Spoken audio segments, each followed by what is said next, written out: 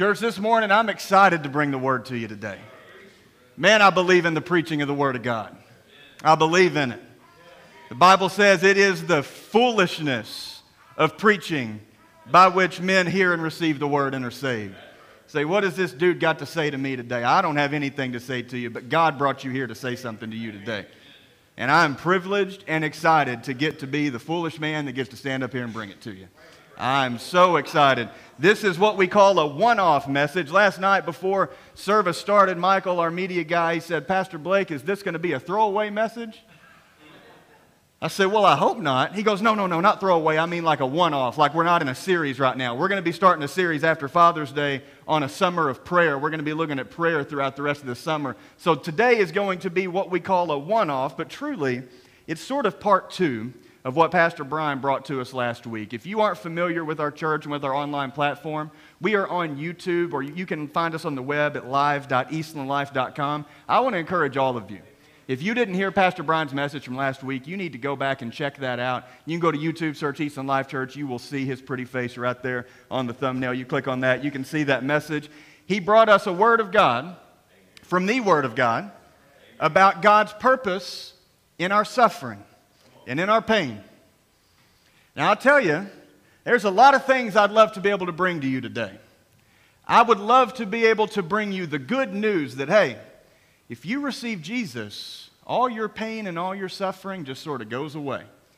And the more faith you have, the less pain and suffering you'll have.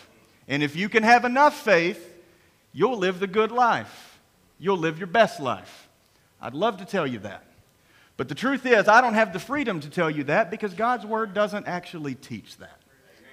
God's Word has a different message for us, and I want to bring that to you today. We're going to be in 1 Peter chapter 4 if you want to go ahead and get prepared to turn there. But I want to pose a question to us today. Has anybody in the room, and I want you all to participate with me today, you can just raise your hand or you can say amen. Anybody in the room ever had your faith in Jesus Christ or your belief in God the Father, anybody ever had that questioned or challenged? How can you believe that? Why do you believe that? One of the most famous arguments, it's been around now for hundreds of years, against the idea of an all-knowing, all-powerful, and all-loving God goes something like this. Perhaps somebody has brought this to you, or perhaps you've had this thought or feeling on the inside. It's called the problem of pain, or the problem of suffering, or the problem of evil. It's got a few different names, but it sounds a little something like this. Bruce, I don't know how you believe that God is all-loving and all-powerful when all this pain and suffering exists all over the world. Because logic would tell us that if God is all good or all-loving, and He is also all-powerful, an all-good and an all-loving and an all-powerful God would never allow suffering and evil to exist in the world. And that sort of sounds right, doesn't it? Why would an all-good and an all-loving God want there to be suffering? So the conclusion that this question may bring you to logically sounds something like this. If God is all good and all loving, He cannot be all powerful because there is suffering and pain in the world. He wishes He could do something about it. He'd love if He could fix it for everybody, but the truth is He just can't. He's in heaven and He's kind of powerless to do anything about the pain and suffering. Or it may sound something like this. Perhaps God is all powerful. Perhaps He does have all the ability in the world, and yet He sits up in heaven and He looks down on the suffering of man and the suffering of woman and the suffering of children all over the world, and He says something like this: I could fix it if I wanted to, but I don't want to. And we conclude from that, well then logically, if God is all powerful, perhaps He isn't all good and all loving. Now this is a logical argument, but the truth is, the logic of this argument hides behind a false principle. And the false principle is that you and I get to decide what good is. And you and I get to decide what loving is, and we get to push that idea onto God and then hold Him to that standard of goodness that we have applied to Him. You see, the truth is today, if you have a belief and a relationship with the God of this universe, you can know beyond a shadow of a doubt that He is all good and He is all loving and He is for you. You say, how do you know that, Pastor? Because John chapter 3, verse 16 says that he so loved the world that he sent his only Son into this world that we should not perish and that all who would believe in him would have everlasting life. So we know he's all good and he's all loving. Well, how do you know he's all powerful? Go no further than to read your Bible. The old preacher Charles Spurgeon had a story about a woman in Israel. She was in sanctuary worshiping with some other Jewish people there, and an earthquake hit. And all the young men of this church began to panic and get scared, and she just continued to pray and sing worship and sing psalms to God. And they said, how can you worship and pray at a time like this? She says, I take comfort in knowing I have a God that can shake the foundations of the world. You see, when suffering and pain gets put into proper biblical perspective, we have answers for it. But the truth is today, Satan and this world have a desire to shake your foundation and to instill fear in you that God either isn't for you or he isn't powerful enough to take care of you. Because the truth is today, as we approach the topic of pain and suffering, there is not one person in this room hearing my voice today that either isn't there right now or you've just been there. Or maybe you don't know it yet, but some of us are headed there. My old preacher used to say it like this. If you're a Christian, you're either going into the storm, you're in the storm, or you're coming out of the storm. But what the world wants us to believe today is that we can have both. We can have the relationship with God. We can have the all-good and the all-loving and the all-powerful God, but we don't have to have the storms with it. You see, that's what many of us today may be chasing. And if you're in this place today and you're hurting, I want to bring you some hope before we get into the Word of God today. And the Word of God is going to bring you more hope than I can ever bring you. But understand this. There is an answer to the question that plagues your soul while you suffer. There is a God who has the answer. And the really good news is that He wants you to know the answer. The Bible says He is not a God of confusion. He is not the author of confusion. If you're in this place today and you're struggling and you're hurting, let me give you some good news. Whatever your reasoning for coming here today, you came to the right place. Because there is a God with His hand open, ready to take you places and ready to do things in your life. The question is, will you participate or are you here to simply consume? Are you here to participate, or are you here as a bystander, as a watcher, as a consumer? Let's see what the Word of God has to say about suffering. I've talked long enough. Peter talked to us this morning. 1 Peter chapter 4, starting in verse 12. Peter, an apostle, the disciple of Jesus, the disciple who was the most vocal, the most bold in his faith, he writes this letter to this church that he was instrumental in planting in the first century. This was a church full of new Christians. And these Christians were undergoing persecution for their faith. They were undergoing trials and difficulties. These were new Christians who were suffering. And Peter writes this letter to them, and he says it this way. He says, "Dear friends," and I got to be honest, I'm in the NIV today. I love the NIV, but the old King James had it right when it used the word beloved for dear friends. If you remember when Jesus was baptized, God's voice spoke from heaven over Jesus, and he said, he didn't call him a dear friend, he said, "This is my beloved Son, in whom I'm well pleased." You see, the good news today is that when you grab Jesus' hand and you follow him, the benefits of God's love onto Jesus fall to you because you're adopted into the family. You become a child of God just like Jesus. The benefits of the Father roll to the children, amen? This morning, if you're in Christ Jesus, you are the beloved of God. He is for you today. Peter says, "Dear friends, beloved, do not be surprised at the fiery ordeal that has come on you to test you, as though something strange were happening to you.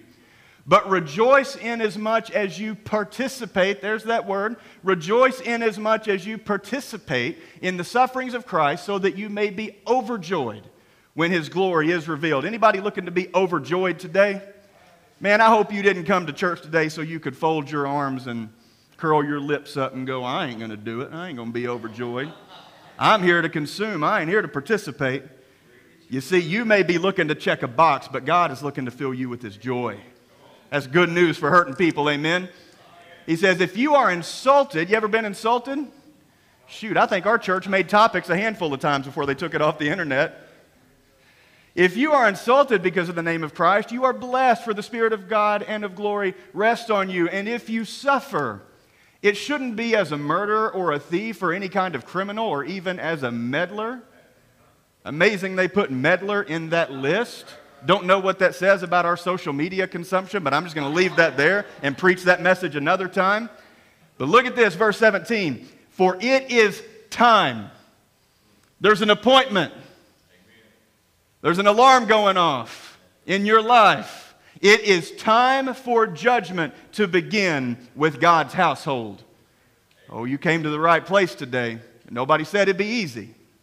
But it's time for judgment to begin in God's household. And if it begins with us, what will the outcome be for those who do not obey the gospel of God? And he quotes the Proverbs here. He says, if it's hard for the righteous to be saved, what will become of the ungodly and the sinner? So then those who suffer according to God's will.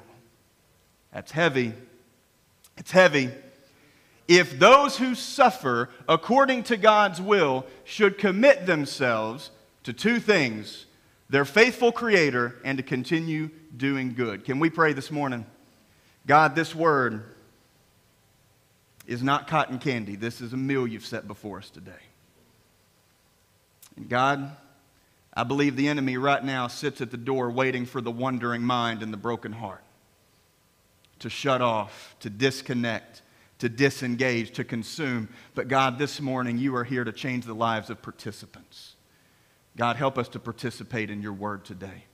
May your Spirit speak to our hearts and move us and change us and challenge us and convict us. And God, if there be a non-believer in the room today, if there be a skeptic, if there be a person in hurting, in pain, in suffering today, may your word transform them from the inside out today.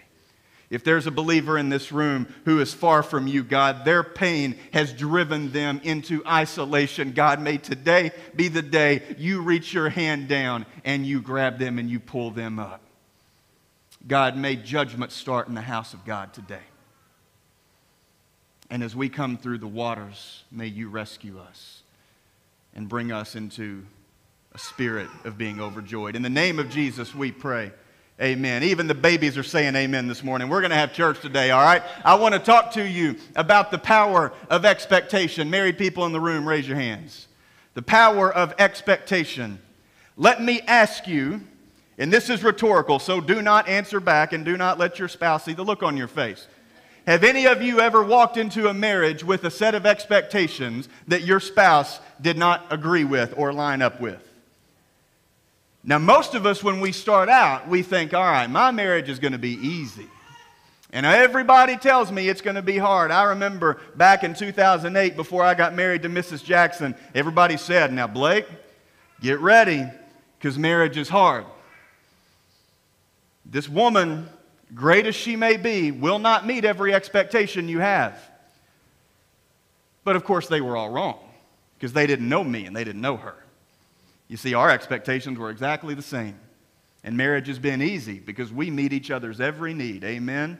Y'all are looking at me going, no, you don't. Of course you don't. You see, expectation's a powerful thing. In the 1960s, there was a Harvard biologist, a doctor, a teacher at Harvard Medical School. And he gathered a group of new students together in his class. And he intended to perform an experiment, and he hypothesized that expectation was not only powerful, but contagious. So here's what he did. He took his students, and he divided them into two groups, one on this side, one on this side. And he assigned to each group of students a group of lab rats. A group of lab rats. Now, these lab rats were exactly the same in every way. They had not been bred any differently. They were all of an almost equal intelligence. There was literally no difference. But what he told the students was this. He said, all right, Group A, Group B, you get this group of rats, and each of you is going to spend the next week training your rats to run this maze. And the maze is going to be the same for all the rats. And at the end of the week, we're going to time Team A, and we're going to time Team B, and we're going to see which group of rats can run this maze the fastest. You with me? Pretty simple experiment. But here's the catch. Though these rats were the same in every way, he told Team A, he said, hey, Good news, Team A. You guys got the smart rats. You guys got the rats that have been bred for maze running. These rats are the elite, best of the best, top of the litter. Chances are they're not going to learn real well and they're not going to perform real well. But I want you to do your best and I want you to train them. And each team did their very best to train each of their respective group of lab rats to run this maze. Now let me ask you today, at the end of the week, which group of rats ran the maze the fastest? How many of you think Team A? All right, Brian was here last night and heard the sermon, so y'all might be good if you want to get on his team, okay? How many of you think Team A? The rats they thought were the smart ones. All right, how many of you think Team B? Man, these dull ones. See, here's the amazing thing about expectation. These rats were the same in every way. One group was not faster than the other. But this team of scientists had been given an expectation that their rats would perform. So in their training and in their teaching of these rats, that expectation passed from Robert Rosenthal to the students to the rats. And these rats easily outperformed those in Team B, though they were the same in every way. And this was a groundbreaking experiment. In fact, the effect of the power of contagious expectation has become known as the Rosenthal effect, years after this experiment was done. And he had to test this hypothesis on humans, because that's what you do, right? Let's take it all the way. Let's see if this applies to humans. So he did the same thing. Goes to an elementary school, takes a group of students, tests their IQ. And they have a baseline. Each student gets their IQ tested. And then he randomly assigns them to Team A of teachers over here or Team B of teachers over here. Now, the truth is, their IQs were all across the board. You had some smart ones over here. You had some whose IQ wasn't so high. Same on this side. The teams were even. But he told the teachers on Team A, he said, listen, we're giving you all the best and the brightest. These are the bright kids. Their IQs are off the chart. They are going to perform unbelievably this year. Teachers over here, he told them, listen, these are the kids with great personality and a lot of charisma. But they don't have the highest IQ, so good luck. Good luck teaching them this year. You're going to have to work extra hard. At the end of the year, the same students from each team had their IQs retested. The students on Team A, their IQ had increased significantly. Team B, almost exactly the same. What's the difference? The difference is that the power of the expectation of the teachers had nothing to do with the substance of the students. And it had everything to do with the approach of the authority. You with me? Their expectation of the performance was so strong that it passed on to the students, and they literally got smarter. Whereas over here, these minimal expectations passed on to these students, and they didn't grow. What I'm talking to you today is that the power of expectation in your life, for what your life looks like, what your job looks like, what your career looks like, what your marriage looks like, what your church looks like, what your relationship with God looks like, the power of your expectation is strong, it is pervasive, and it is contagious to those around you. The way we expect our life to go literally defines everything about how we approach every day of our life. What we expect to get out of this thing defines how we feel when we get the results. Is that making sense?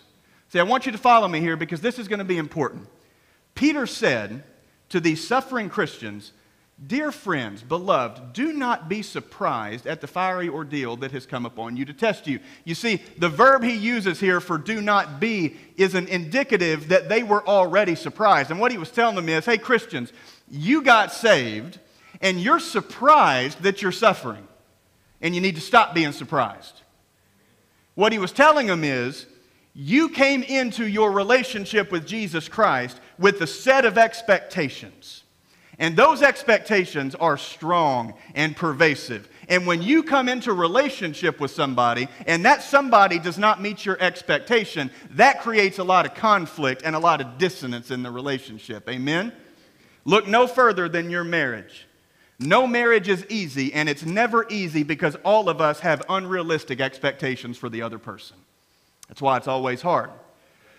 But you see, there's a unique element to our relationship with God as Christians. When you and I get saved and come into relationship with Jesus Christ, we bring with us a set of expectations for how this relationship's going to work. But the problem with our pervasive, willful expectation is that they do not change God's mind. They do not bend His will. You see, when God created and formed you, the Bible said He did so with a specific purpose for you. And when you submit your life to Jesus Christ and you become a Christian, the truth is you can bring some expectations if you want to, but if you do it, you're going to find yourself surprised at some of the outcomes. And you may not know what to do with them. And that's called struggle. That's called pain. It's the expectation gap. This is not what I thought it was going to be. And if you wonder what this looks like in the church, look no further than this. Only about 50 to 60% of people who get baptized actually stick around. It's just true. Only about 20%, if you're generous, of youth that grow up in youth ministry and churches stick around after they leave high school. Why is that? Why is the retention rate so low? It's because their expectation of God that they grow up with is not the God that they meet when they hit the real world. And that gap creates dissonance in their heart and soul. It creates conflict, and they run from conflict because, church, that's what we do. We run from conflict. Amen? None of us go looking for it. Peter says, do not be surprised when you suffer, because God's doing something that isn't meeting your expectations. But perhaps today, if we can reform our expectations, we can align ourselves with God, and there can be change in our life. Amen? And this is going to play out in your heart in a very specific and powerful way, because if you are hurting and suffering today, when you line yourself up with God's expectations, what you find is that though the suffering may not end, your perception may change. And when your perception changes and lines up with the Father's, you can be joyful even in the midst of your suffering. See, there were 3 young men in Babylon thousands of years ago. Shadrach, Meshach, and Abednego. The king of Babylon had an expectation that when the trumpet blew, every knee would bow at the idol that this king had made. But these 3 young men were not swayed or influenced by this king's expectation. When the trumpet blew, they stayed standing, young men. And the king threw them into a fire. And what's amazing is that when the king looked into the fiery furnace he had tossed them in, he threw in 3 men. But how many men did he see in there, church? Y'all know this story. He said, what in the world? There's 4 men in the fire, and one of them looks like the Son of God. Amen. You see, the truth today is that if you align your expectations with God's will for your life, I cannot promise an end to the suffering, but what I can promise is that you will have God the Father with you in your suffering. And when God is with you, who can be against you? What do we got to be fearful for when God is with us? You see, there is a purpose of God in suffering. There is a purpose of God in suffering, and we have to understand this today. Let's go ahead and quash the idea that a loving God would never will suffering. Can we do that? That's hard to do because that goes against our worldview, but let's go ahead and do it right now, because when we suffer and people suffer, what we want to do is we want to let God off the hook and say, well, God wishes He could change it, but He just can't. Yet 1 Peter 4:19 says this, that those who suffer according to God's will, there it is, suffer according to God's will. Church, God wills periods of sufferings for Christians. Pastor Brian said it like this last week. I wrote it down because when you said it, hit me right in the heart. He said that there is not one amount of suffering that crosses your life that did not cross the hand of God. It may be Satan doing it, but God allows Satan to do it. You say, how do you know that? Look at the book of Job. We get to see the picture of what it looks like.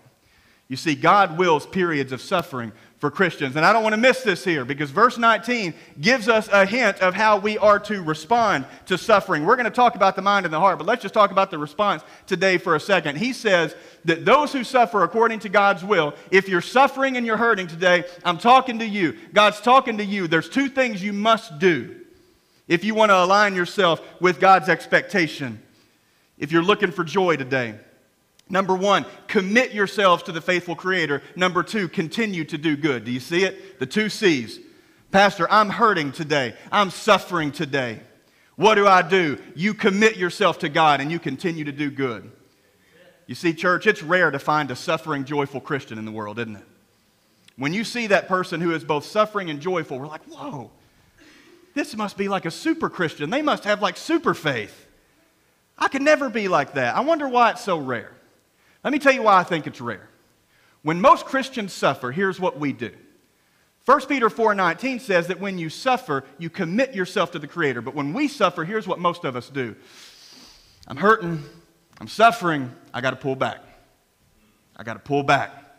I just need time to heal. I need time to be by myself. I need to disconnect from the church, and I need to disconnect from God, and I just need to be with myself and my thoughts for a while, and I just need to sort of distance myself because, man, when I'm hurting and I go to church, sometimes the hurt's even stronger.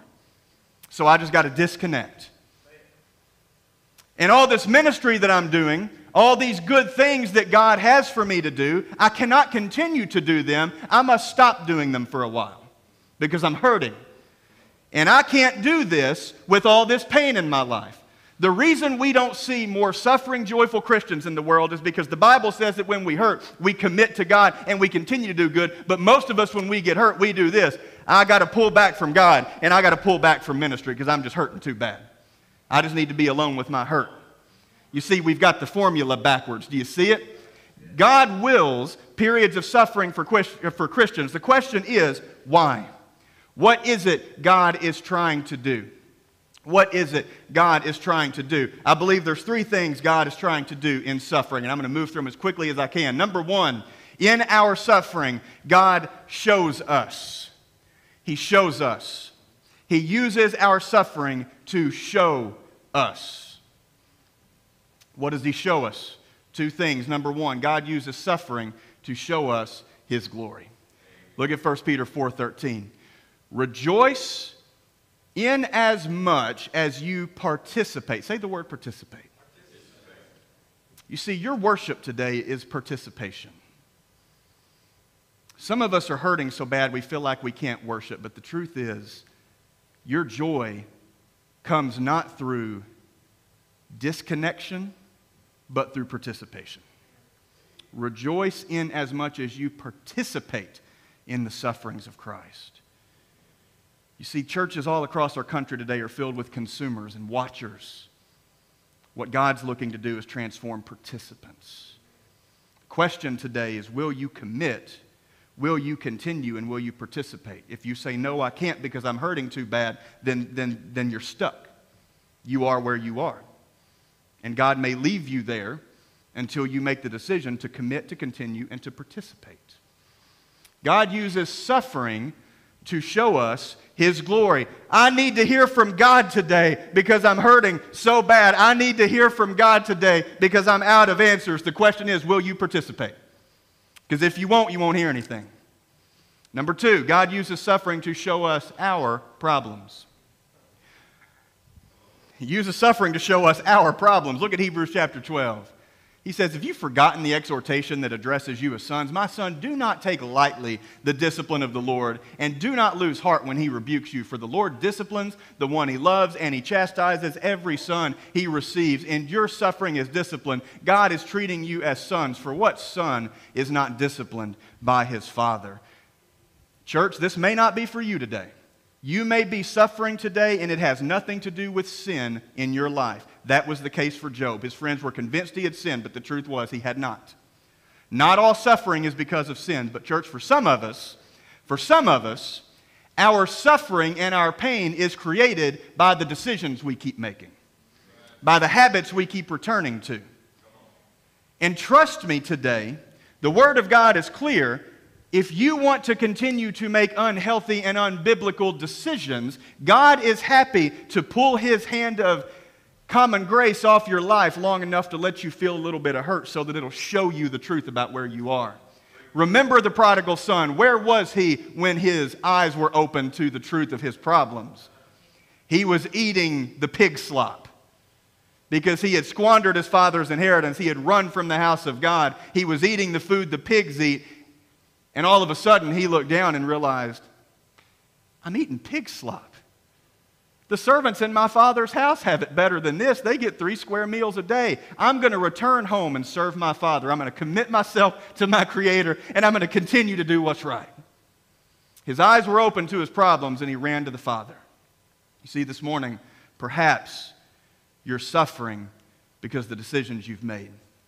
The good news for you is that there's a Father waiting on you to cross that line, cross that hill, come home. Lay those mistakes down at the foot of the cross, give them to Jesus, walk away from Him. Your life can be different, but for some of us in the room, your life won't be different until you start making some different decisions. It's just the truth. It's just the truth. God uses suffering to show us His glory, and He uses suffering to show us our problems. So God uses suffering to show. What else does He use it for? What other purpose could there be? He also uses suffering to grow us. Say grow. You see, church, healthy things grow. Amen?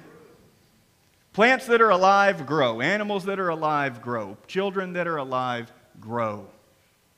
And sometimes, and it's an unfortunate reality that we live in, but the truth is God often uses suffering to grow us. Look what He says in 1 Peter 4:17. He said, it's time for judgment to begin with God's household. Time for judgment to begin with God's household. Now, let me ask you this. And there's a lot of visitors here today, so I would love for you visitors to participate. I'm not going to call you out. I'm not going to ask you to stand up or nothing like that. Nothing awkward. I'm just curious. Did anybody come to Eastland today because you were excited to come to a church that's going to judge you? Anybody? Like, man, I was excited when that alarm went off because I was looking for a judgmental church. I was looking for a church that knew my sin and was going to point it out and roll me up to the front and list it all off so they could all judge me. I bet none of you today came for that. Because the truth is, nobody's looking for a judgmental church. And those churches do exist, don't they? Some of us have been there before. God's mad at you. You're a sinner. God's ready to strike you down if you don't do things His way. Some of us have been brought up in a gospel that sounded like that. And the truth is, it's no gospel at all. You see, the pain and the suffering that comes from the judgment in this scripture is not the type of judgment that says you're bad and I don't love you. Let me explain to you what this looks like. I have 4 children, 3 daughters.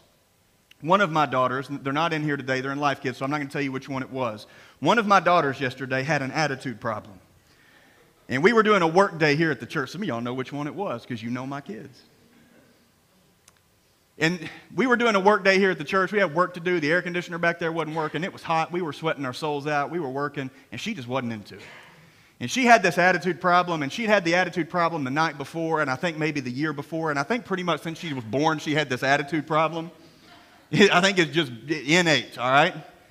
And I love my daughter. Church, I love my children, and so do you. And I love my daughter so much that I got to the place where I could no longer reason her out of her attitude. You know what I'm talking about? We had discussed it. We had talked about it.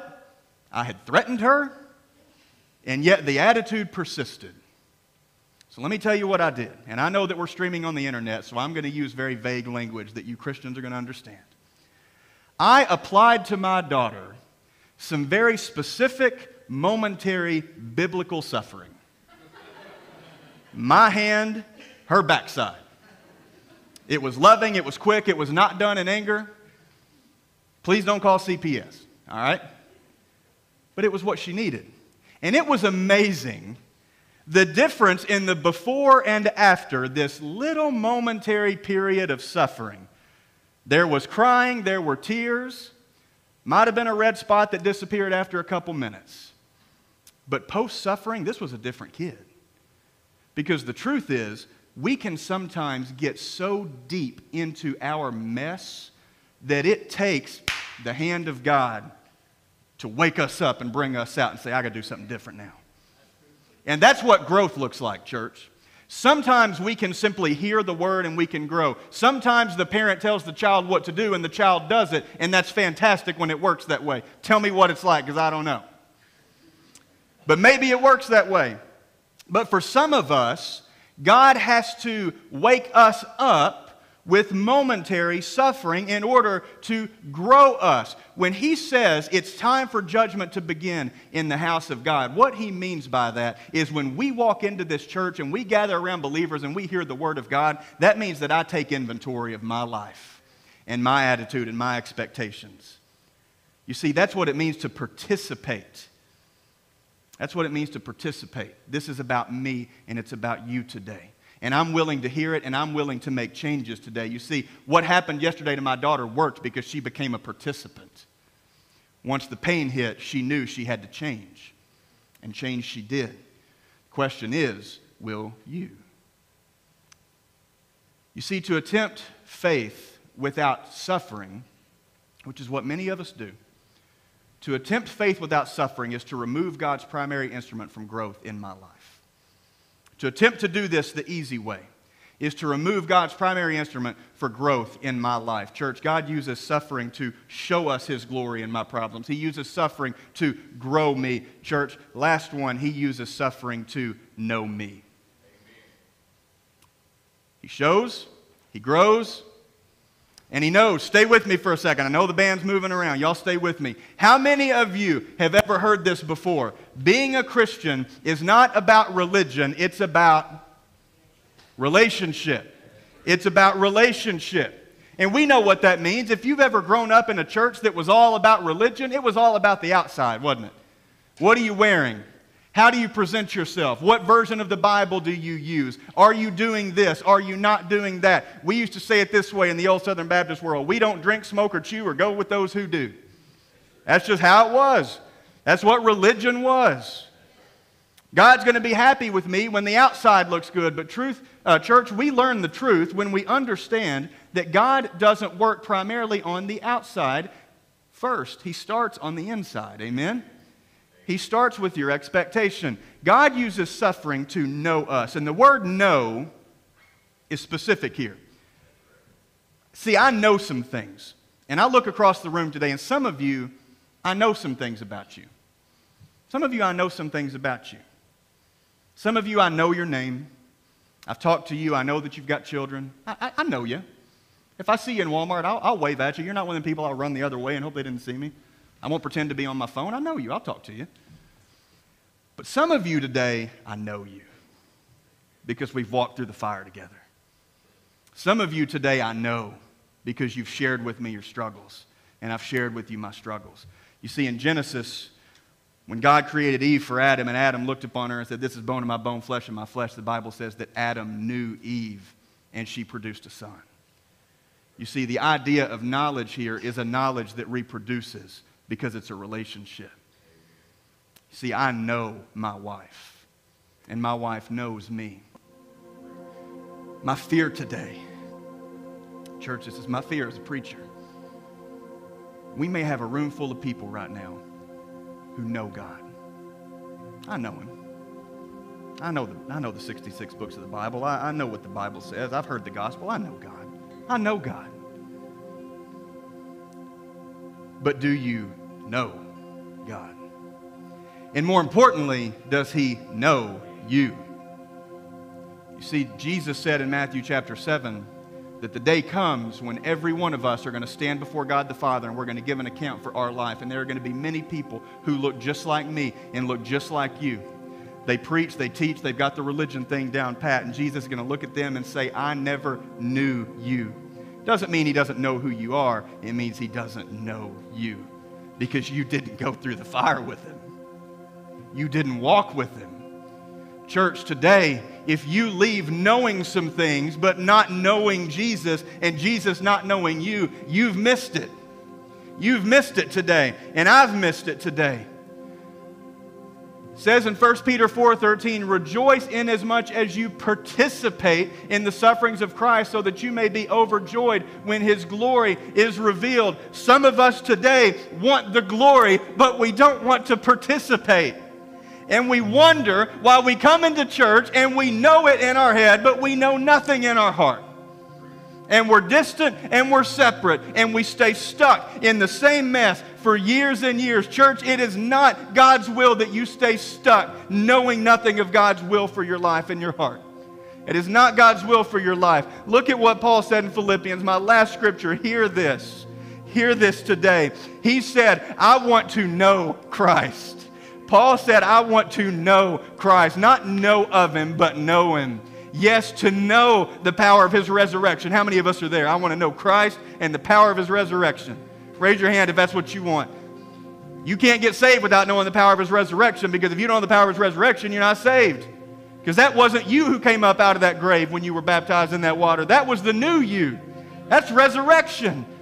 Same thing that happened to Jesus, His body happened to your spirit when you got saved. I want to know the power of His resurrection. But church, the tragedy that some of us leave it there.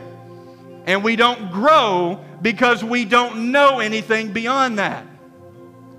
Paul said, I want to know Him, and I want to know the power of His resurrection and the participation in His suffering. And that's where some of us go, well, I don't know if I can walk with a God and worship a God and be close with a God and know a God that wants suffering. How could He want that? Church, for many of us, He wants it because He wants me and He wants you to know Him. And you can't know Jesus if you're looking for a Jesus who didn't suffer. Because, church, if He didn't suffer, you and I are hopeless today.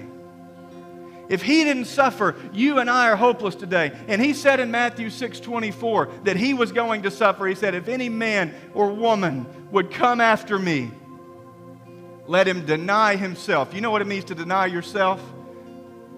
It means to take your expectation for what the Christian life should look like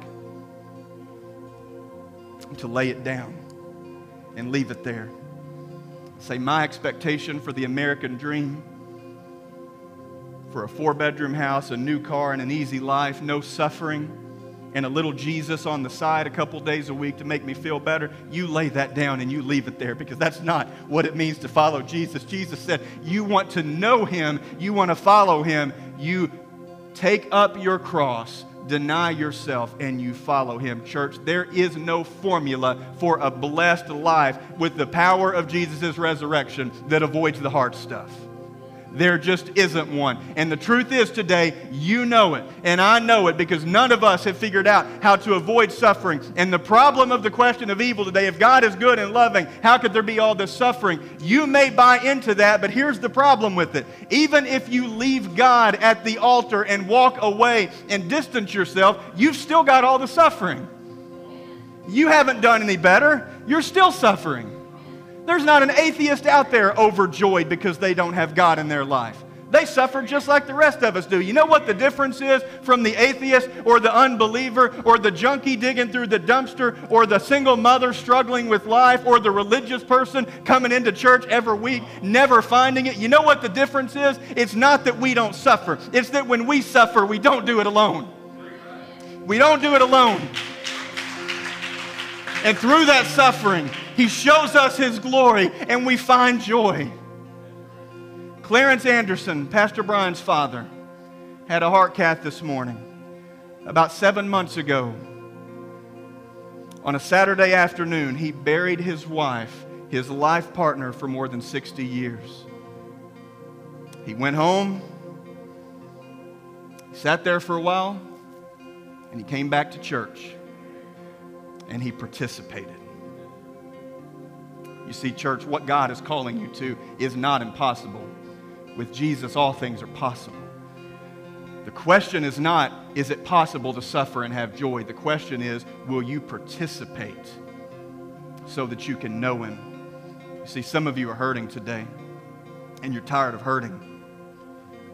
And I can't promise you that if you'll come to this altar and pray that the hurt goes away. What I can promise you is that if you will come to this altar and pray and you will legitimately, don't just say it, but know it, you will legitimately lay down your expectations for what the good life should look like, and you will align yourself with Jesus. I'm telling you, hurting friend today, what you will find is that though the hurt may continue, the joy of the Lord will be your strength. We need strong churches today because those people out there are suffering. And when they watch us suffer, they want to see if there's a difference. Amen? May there be a difference in this place today.